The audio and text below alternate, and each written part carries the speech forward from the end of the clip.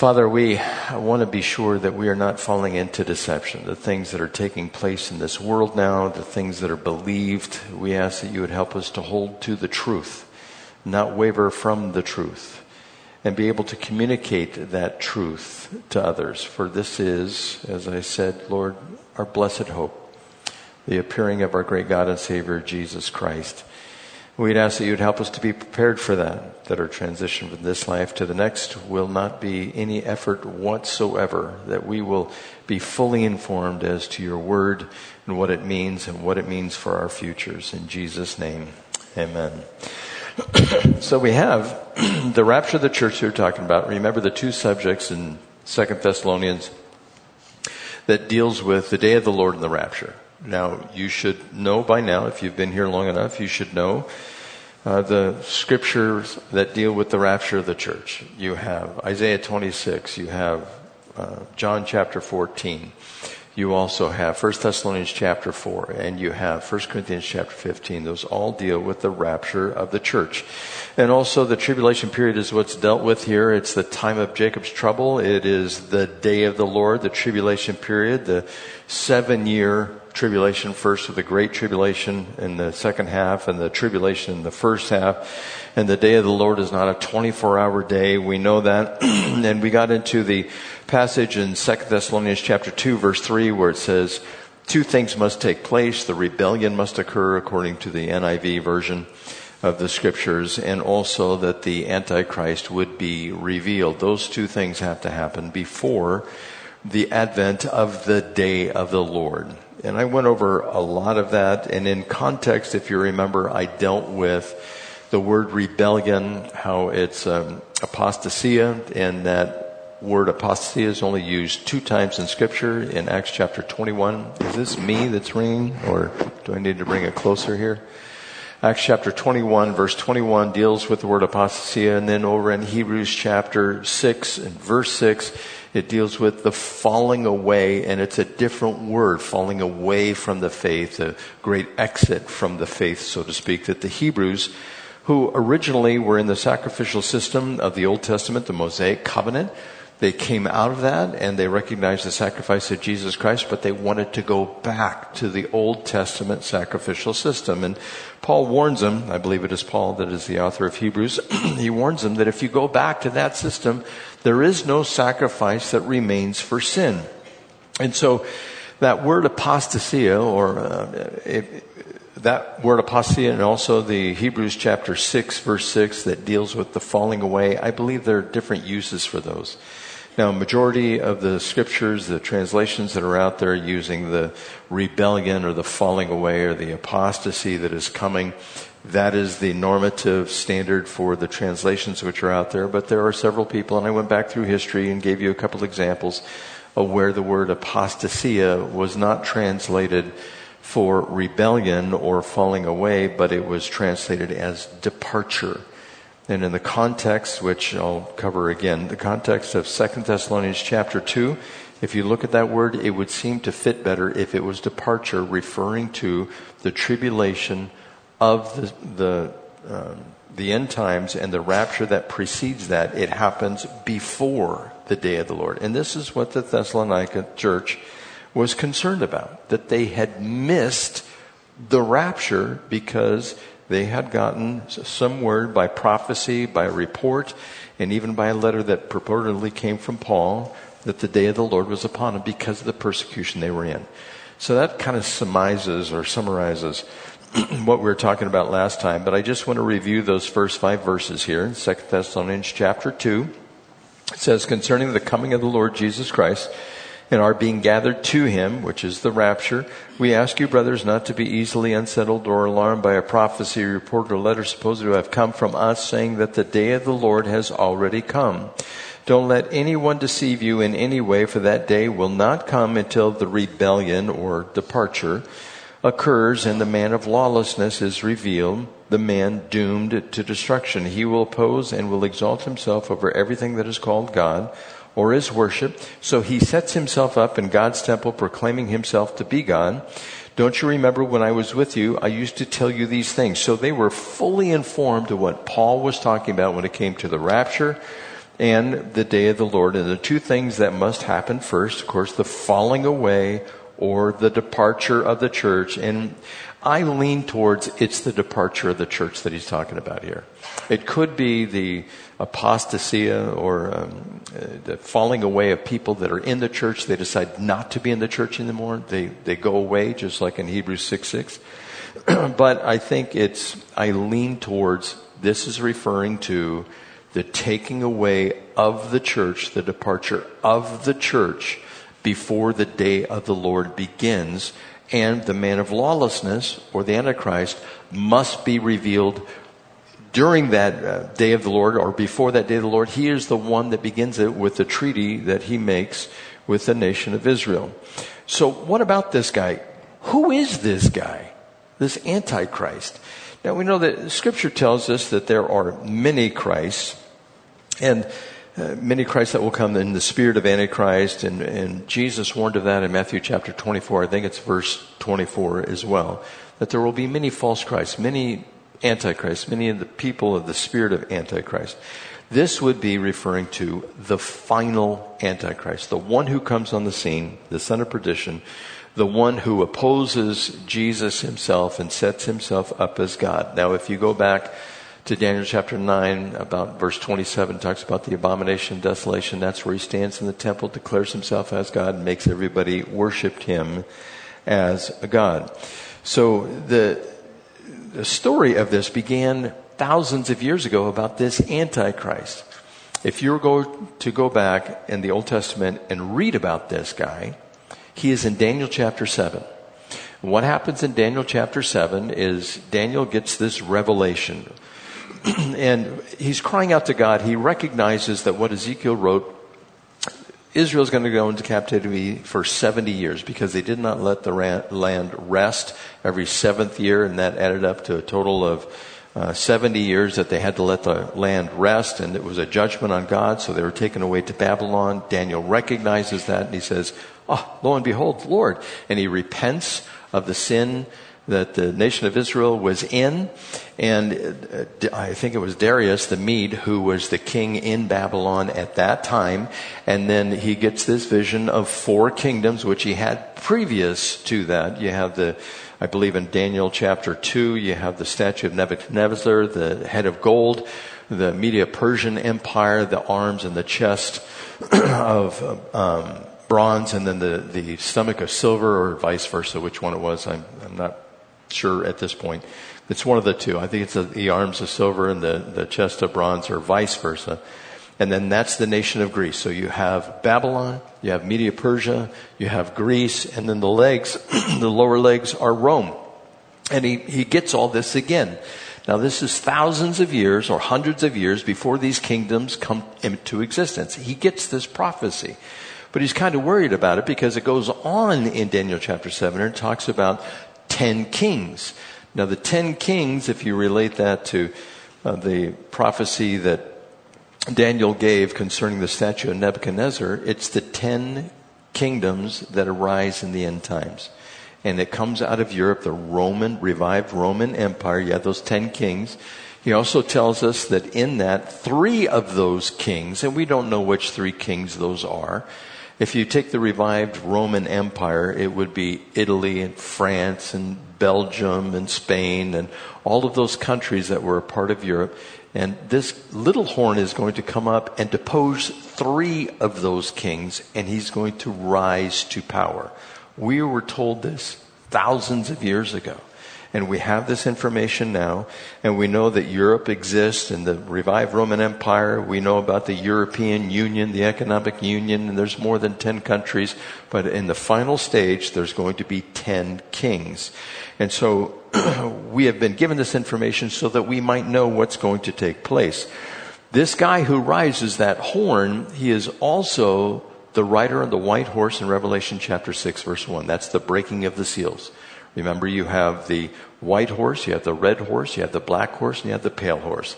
The white horse is bent on conquest. The red horse is bent on war. The black horse is famine and economic collapse. And the pale horse is death. After that, the 5th seal, You have the people that are in heaven that have been not crucified, but have been martyred for their faith. And then the sixth seal, you have the kings of the earth recognizing that this is the wrath of the Lamb. And the wrath of the Lamb begins with the breaking of the first seal, the release of the Antichrist who comes on the scene. And as I previously mentioned, he makes a treaty with Israel. And it would appear he allows them to rebuild their temple, and everything seems to be going wonderfully. But at another point in Revelation chapter 13, verses 3 and 12, he gets a mortal wound to his head. Now, we don't know exactly what that is. In one passage it says it's a sword, but back then when this was written, there are no bullets. And so we just know it's an armament of some kind. If it's a sword or if it's a bullet, he gets shot or wounded in the head some way, and he appears, and the word is used, seemingly a mortal wound. Now, if he actually died and was brought back to life, that would be one thing, but it says seemingly. It's like maybe he looked like he died, but maybe he didn't die. Well, he gets the ability to be recovering from his wound. He apparently is fully restored from this wound.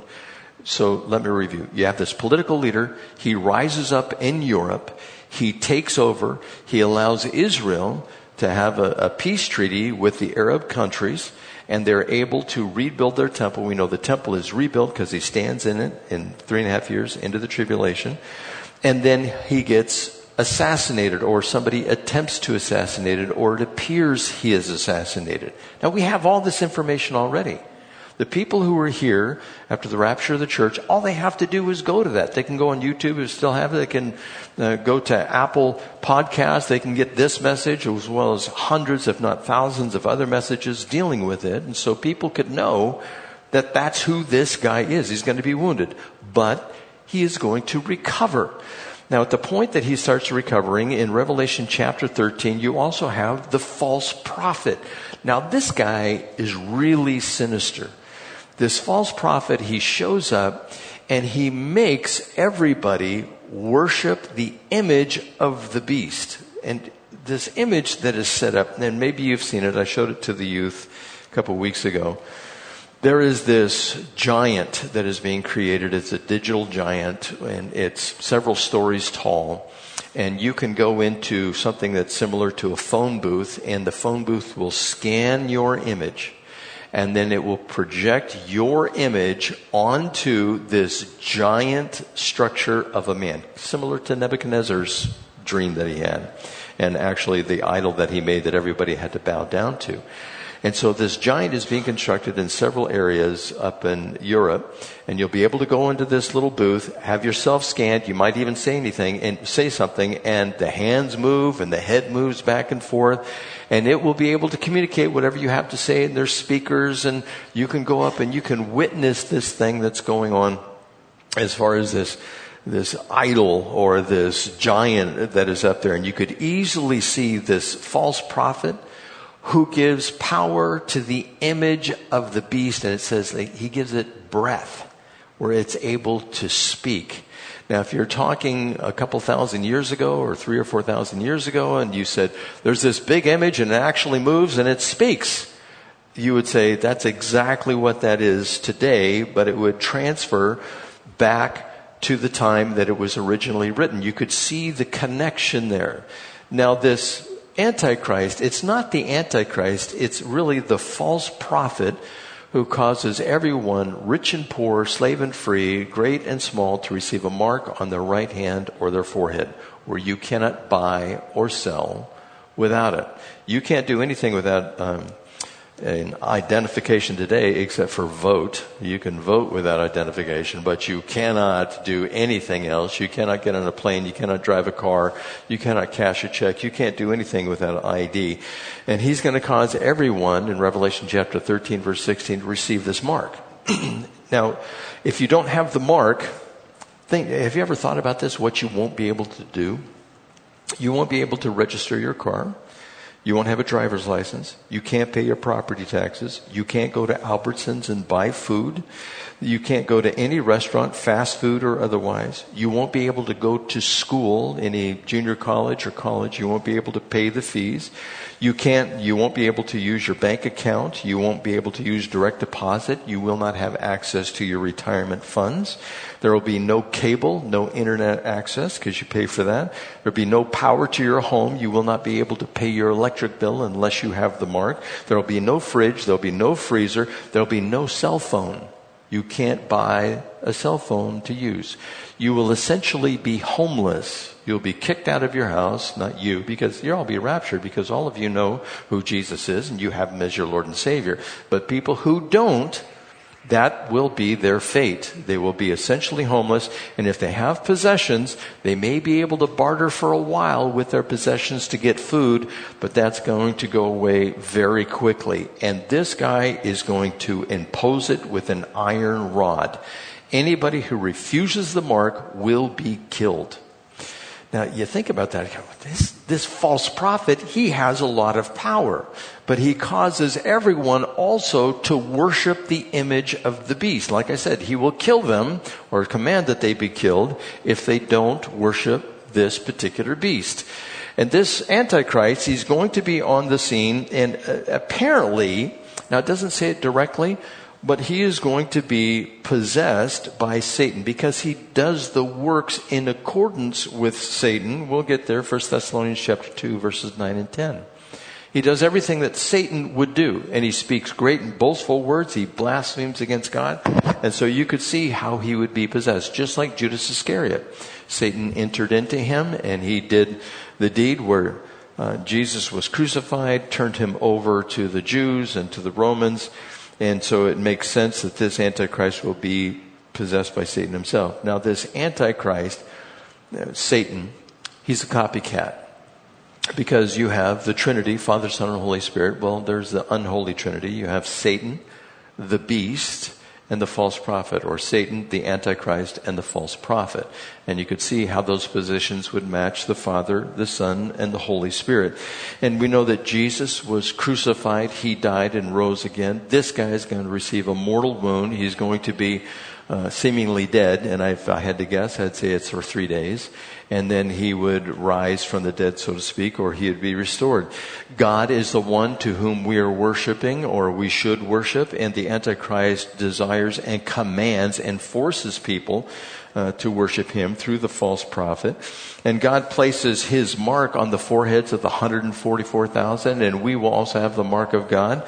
We know according to the book of Revelation and other places, but the Antichrist will place his mark on the right hand or on the forehead as well. So he is just a big copycat. He has nothing that is original himself.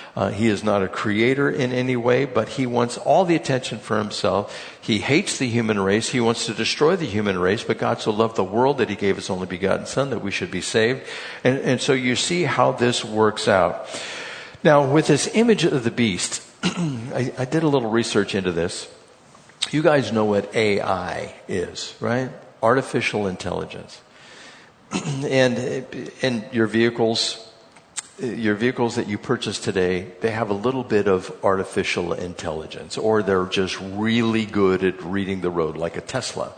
If you get in a Tesla, it kind of warns you what's up ahead, has satellite imaging that is directly inside of your vehicle. Even the newer vehicles that aren't Tesla, you have this ability to hook your phone up and you can know exactly where you're going. And some of the cars today, I've had this happen a couple of times.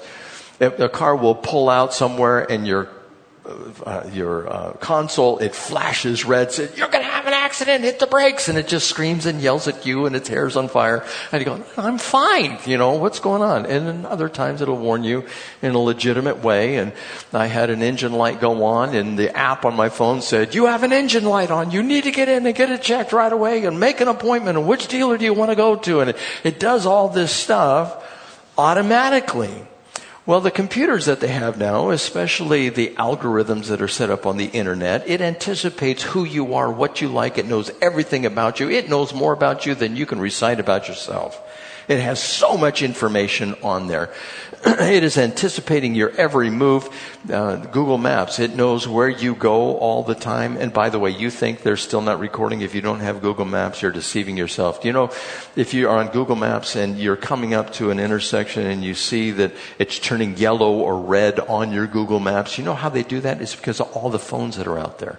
And all the phones that have apps that aren't even Google pays them for their information of where your phone is at any time. And so they know the traffic patterns by all the phones. I saw this one guy, he got a wagon full of phones. And he was pulling it through the streets of the particular city he was in. And Google Maps showed that all these people are backed up in cars and you can't go anywhere because he had all the phones in this wagon that he was pulling around.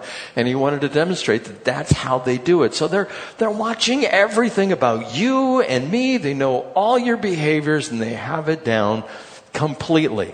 Now, you know that show Jeopardy? And there was a show where they had Watson. Now, I don't know if you know this, but it was a computer. A computer was playing against individuals, and the computer's name was Watson. And I believe it won. It had all the information, and if you take all the information that is on Google and you pack it into a computer, what kind of information are you going to have? You're going to almost be omniscient, especially with instant and total recall at any time you want it. Now, you put all that together in a computer program. A computer program that knows English perfectly, has the exhaustive vocabulary that it has, knows everything that Google knows, including Google Maps, where you're going, all the Google hard drives that are out there, has all this information. It's almost as if this thing is omniscient. And electronically, it's omnipresent. It's everywhere that we are. Well, they actually have this AI that seems to be sentient. Now, this AI that is sentient, what that means is the AI can have a dialogue. It is aware of itself like we are. We are sentient beings. And for all intents and purposes, this thing is alive. Now, you can look it up. I started reading a dialogue between somebody at Google and this thing. And it's exhaustive. And you can look it up yourself and you can read it. This is called, and I'm just going to give you the letters, capital L, small case A, uppercase M, uppercase D, uppercase A. It stands for Language Model of Dialogue Applications. As I was reading this dialogue that was going back and forth, you would not know this is not a person. This dialogue applications program, it has all this information. It is able to communicate just like a person. I'm sure they could give it a vocal recognition technology where it can actually speak.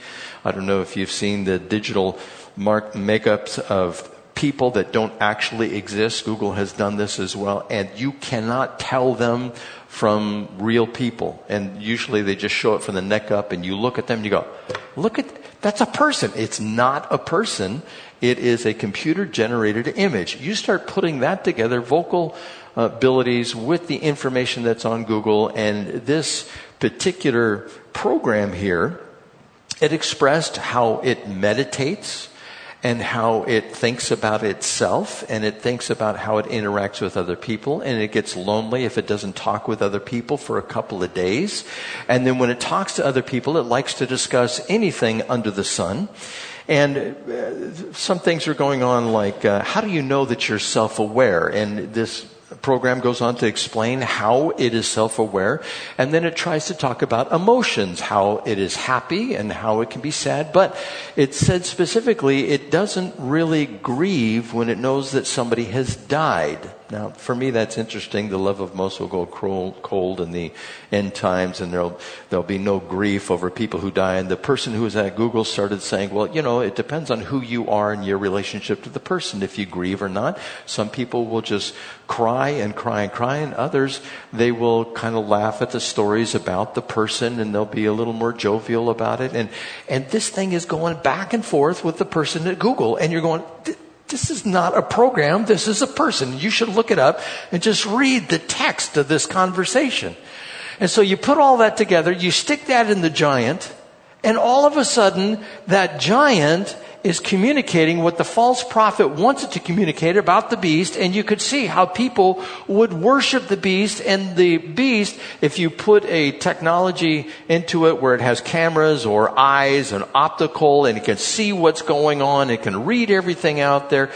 Years ago, I explained this to you, years ago when we had a home fellowship, it was over at Brendan and Alman's house. There's this website, this drone that is at 40,000 feet over the air, and they wanted to see what was going, and it could stay up there for days, even weeks, and it would look down on the city to see what's in the city, and it had the ability of facial recognition technology, and it could read license plates, and it could identify a bird that's different from a plane that's below it, that's different from a car, and what kind of car, and people that are down there. It could identify all of that. So you stick that technology with the Google LaMDA, and all of a sudden you got this omniscient being that is in a giant form that knows everything, that can see you, and for all intents and purposes, it's like a person. And this is what could be what the false prophet gives breath to, at least what we would perceive as breath. It's almost a life that's sentient, but it is not human, and it doesn't have a soul.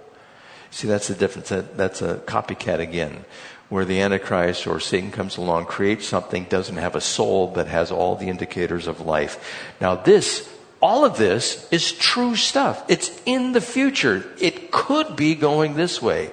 Is it likely that it could? I think it's highly likely that it could be like this. So that's who the Antichrist is. That's who the false prophet is. That is potentially who the image of the beast is. Now, where we left off last week is in verse 6, and it says, now you know what is holding him back, so that he may be revealed at the proper time. For the secret power of lawlessness is already at work, but the one who now holds it back will continue to do so until he is taken out of the way. And I told you there are two things that hold him back, the what and the he. Now, can the what and the he be the same thing? Yes, they can be the same thing. The research that I've done on this, I could see it. We're using two different pronouns. Now, the what is a neuter pronoun. You have you and you have them and you have they and you have it. By the way, are we into pronouns in this day and age? We are certainly into pronouns in this day and age, but when we look at the scripture here, we have a what and a he. Of course, he is a masculine pronoun. The feminine pronoun is used in scripture of inanimate objects. Like if you go to Proverbs chapter 8, verse 1, it speaks of wisdom, and wisdom is called her. A feminine pronoun is used for her.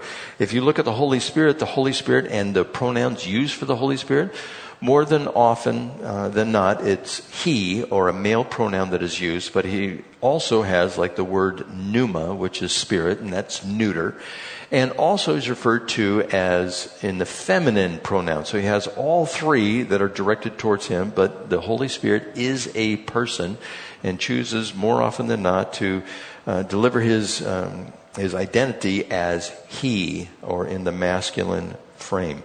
So you have a what and you have a he, and the he must be taken out of the way, and the what is holding him back. I'm going to submit to you right up front that I believe the what is the church that the Holy Spirit indwells, and the he is the person of the Holy Spirit. And just to clarify this a little bit more, you can have a what, like for instance, a car. It's a what? It's a car. But sometimes people give names to cars. I think there was a movie in the 80s, Christine. It was a demon-possessed car which was out there, and it was in the feminine. And so you see how that can work. Well, what about the church? The church is referred to in the feminine form, the bride of Christ. We know that. But it is also a what. So it could be in the neutral form. So this what could easily be the church. It could also refer to the Holy Spirit. But what is the context being used? We're answering two questions. One is the rapture of the church. The other is the day of the Lord. When are those two things going to happen? Or when are they taking place? When the other two things take place. What? The removal of the church and the advent of the Antichrist. That is what's going to take place. But before those two things can take place, the what and the he has to be taken out. The church, in context, is going to be raptured. When is it going to be raptured? If you go to 2 Thessalonians chapter 2, verse 3, the departure. I don't think it's the rebellion. I think it's the departure. The premillennial, tribulational removal of the church from the earth to be with the Lord in the air, as according to John chapter 14. So you see how this can work. The church has to be removed. In the context, is dealing with the rapture of the church and the day of the Lord. So the church is taken out. The Antichrist is revealed. Then the day of the Lord begins. And so the context determines the interpretation of the scriptures. We don't want to go beyond the scriptures, but you have to back up for a second and you have to say, wait, is this reasonable that this text is communicating that there will be a departure of the church before the tribulation period? The answer is definitely yes. That's what it's referring to here, because the people were concerned about being in the day of the Lord. As I said last week, if they were in the day of the Lord, they wouldn't be concerned. They'd be encouraged and excited because they knew the rapture was the next thing that was happening. And then you would also know the day. And the people who are mid-trib, they say this is the day, the abomination of desolation. The people who come after that, the pre-wrath people, they're 5.5 years in. You still know the day, or at least the week, the time that it's going to happen. And the Lord says you don't know that time when the rapture is going to happen. And so that's why when you interpret the text that's here, using the text and the context of the text, you can see how there is the pre-tribulational rapture of the church, the Antichrist is revealed, and the day of the Lord happens. And by the way, the Antichrist will be revealed not before the rapture, but before the day of the Lord. So you got the timeline down? Now, we've been over this how many times? I mean, we've been over this and over this and over this. But I just want to make sure you have it down at least one more time, because we need to communicate this to the other people that we know. Like, what is the rapture? Who is the Antichrist? What is the day of the Lord? What is the tribulation? Who is the rider on the white horse? And if you can engage somebody in that, and I think you ought to just try an experiment this week. Go out and talk to somebody about the tribulation. Dude, does it look like the tribulation's coming or not? Or you could say, sister, do you think the tribulation is coming or not? You could just break open in the conversation about that. And you have the scriptures here, Matthew 24, Mark chapter 13, Luke chapter 21, 2 Thessalonians, 1 Thessalonians, the book of Revelation, all that. You just put that all together for them, and they're going to go either no way or tell me more. And then you can talk to them about the Romans road. How do you avoid the tribulation? How do you stay out of the 100-pound hailstones that are coming down from the heavens and destroying everything? And how do you get out of the wars that are going to be coming because of the 4 horsemen of the apocalypse? God told us that this is going to happen. Should we believe it? Yes, because all the other prophecies he has told us concerning his first advent, they came true. Born in Bethlehem, born of a virgin, that he'd be crucified. You go through the Old Testament scriptures, he'd be the suffering servant and not the ruler that rules with an iron rod. That comes later. So all that information we need to give out. Now, there's some people who are just going to disbelieve you. Most will not believe you. But you will be doing the task of going out and making disciples. You'll be giving them the gospel. And by the way, with this Holy Spirit being removed, some people say, well, you can't remove the Holy Spirit. The Holy Spirit is everywhere. The Holy Spirit is omniscient. And that is totally true. But his ministry is not omniscient during this time. It is only inside the 144,000 and the 2 witnesses. Now, it can be in the other believers that come as a result of their ministry, but Scripture says in Psalm chapter 139, verses 7 through 12, says, where can I go from your spirit? Where can I flee from your presence? If I go up to the heavens, you are there. If I make my bed in the depths, you are there. If I rise on the wings of the dawn, if I settle on the far side of the sea, even there your hand will guide me. Your right hand will hold me fast. If I say, surely the darkness will hide me and the light becomes night around me, even the darkness will not be dark to you. The night will shine like the day, for darkness is as light to you. So the Holy Spirit is everywhere except in the heart of unbelievers. The Holy Spirit is in the heart of believers. The Holy Spirit is in hell. The Holy Spirit is in the ocean. The Holy Spirit is in space. The Holy Spirit is in heaven. The Holy Spirit is everywhere. So when you say the Holy Spirit is going to be removed, or He is going to be removed, it's His restraining influence that is going to be removed. Where is His restraining influence active today? In the church. You remove the church, we just voted, right? Some successful, some not so successful. But we are the restrainers of evil in this world. The Lord takes us out. The restraining of evil ceases. The left, the progressives, the communists, the Marxists, they get everything that they want. And by the way, that is the type of government that has to be here in order for the false prophet to say, you don't take the mark, you die. That's exactly what's going on in China and North Korea. You do as we say, or you die. So it is going to be a Marxist, Leninist, communist type of environment. You will not be able to buy or sell. I'm sure there'll be shortages, famine at that time. We already know that's going to take place.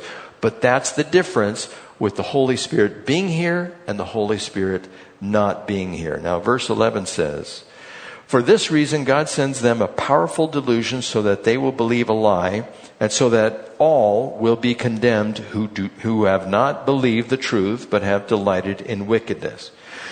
So, rapture of the church is gone. Holy Spirit's influence is taken out. The Antichrist rises to power. The false prophet comes up after the seemingly fatal wound that the beast or the Antichrist receives. And then there's this next thing that comes along. It is a delusion. Now, I looked up this word delusion, and it's singular and feminine, which means it's one event. It's not a group of events. If you take the deception that is out there today, men can be women, women can be men.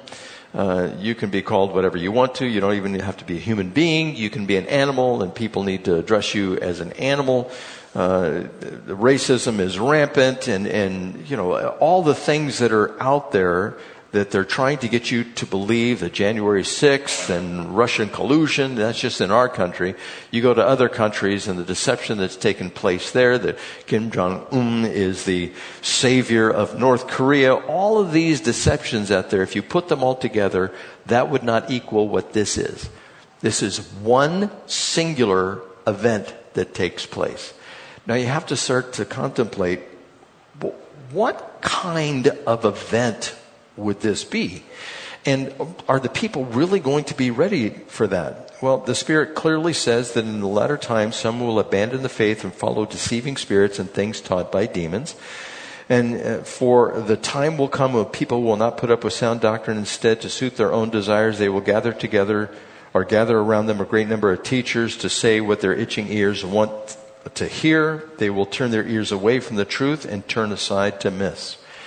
The reason this delusion comes is because people refuse to believe the truth. Now, the truth is dealing with the sin in the world, the fallenness of the humankind which is out there, the redemption that God offers, the eschatology that the Scripture teaches in the future, the destruction of the entire universe. All of that is what they refuse to believe.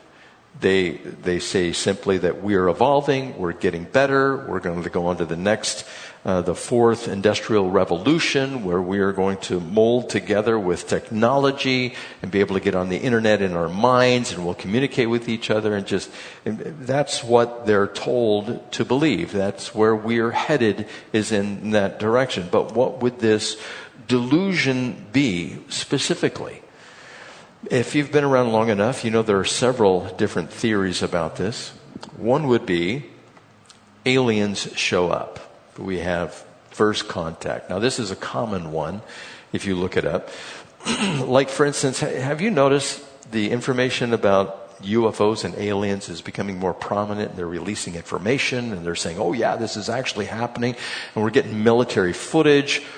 Just one off the coast of San Diego here of a pilot talking about, I don't know what that thing is, but man, it's moving. And it's taken off, and it just zips out like a 3,000 to 5,000 miles an hour, just takes off. And there's no way that the technology we have, the jets, can follow that. Well, what if those things comes and hovers over the White House and lands on the lawn? And out comes this guy, David Bowie, and you know that movie, right?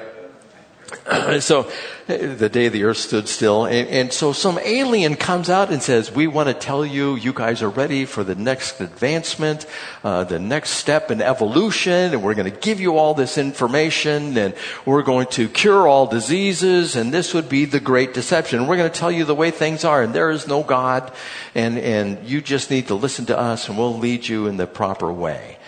You could see something like that coming about. Is it going to take place? Is it not? I have no idea if it's going to take place. But I do know this. There are things out there that we don't understand.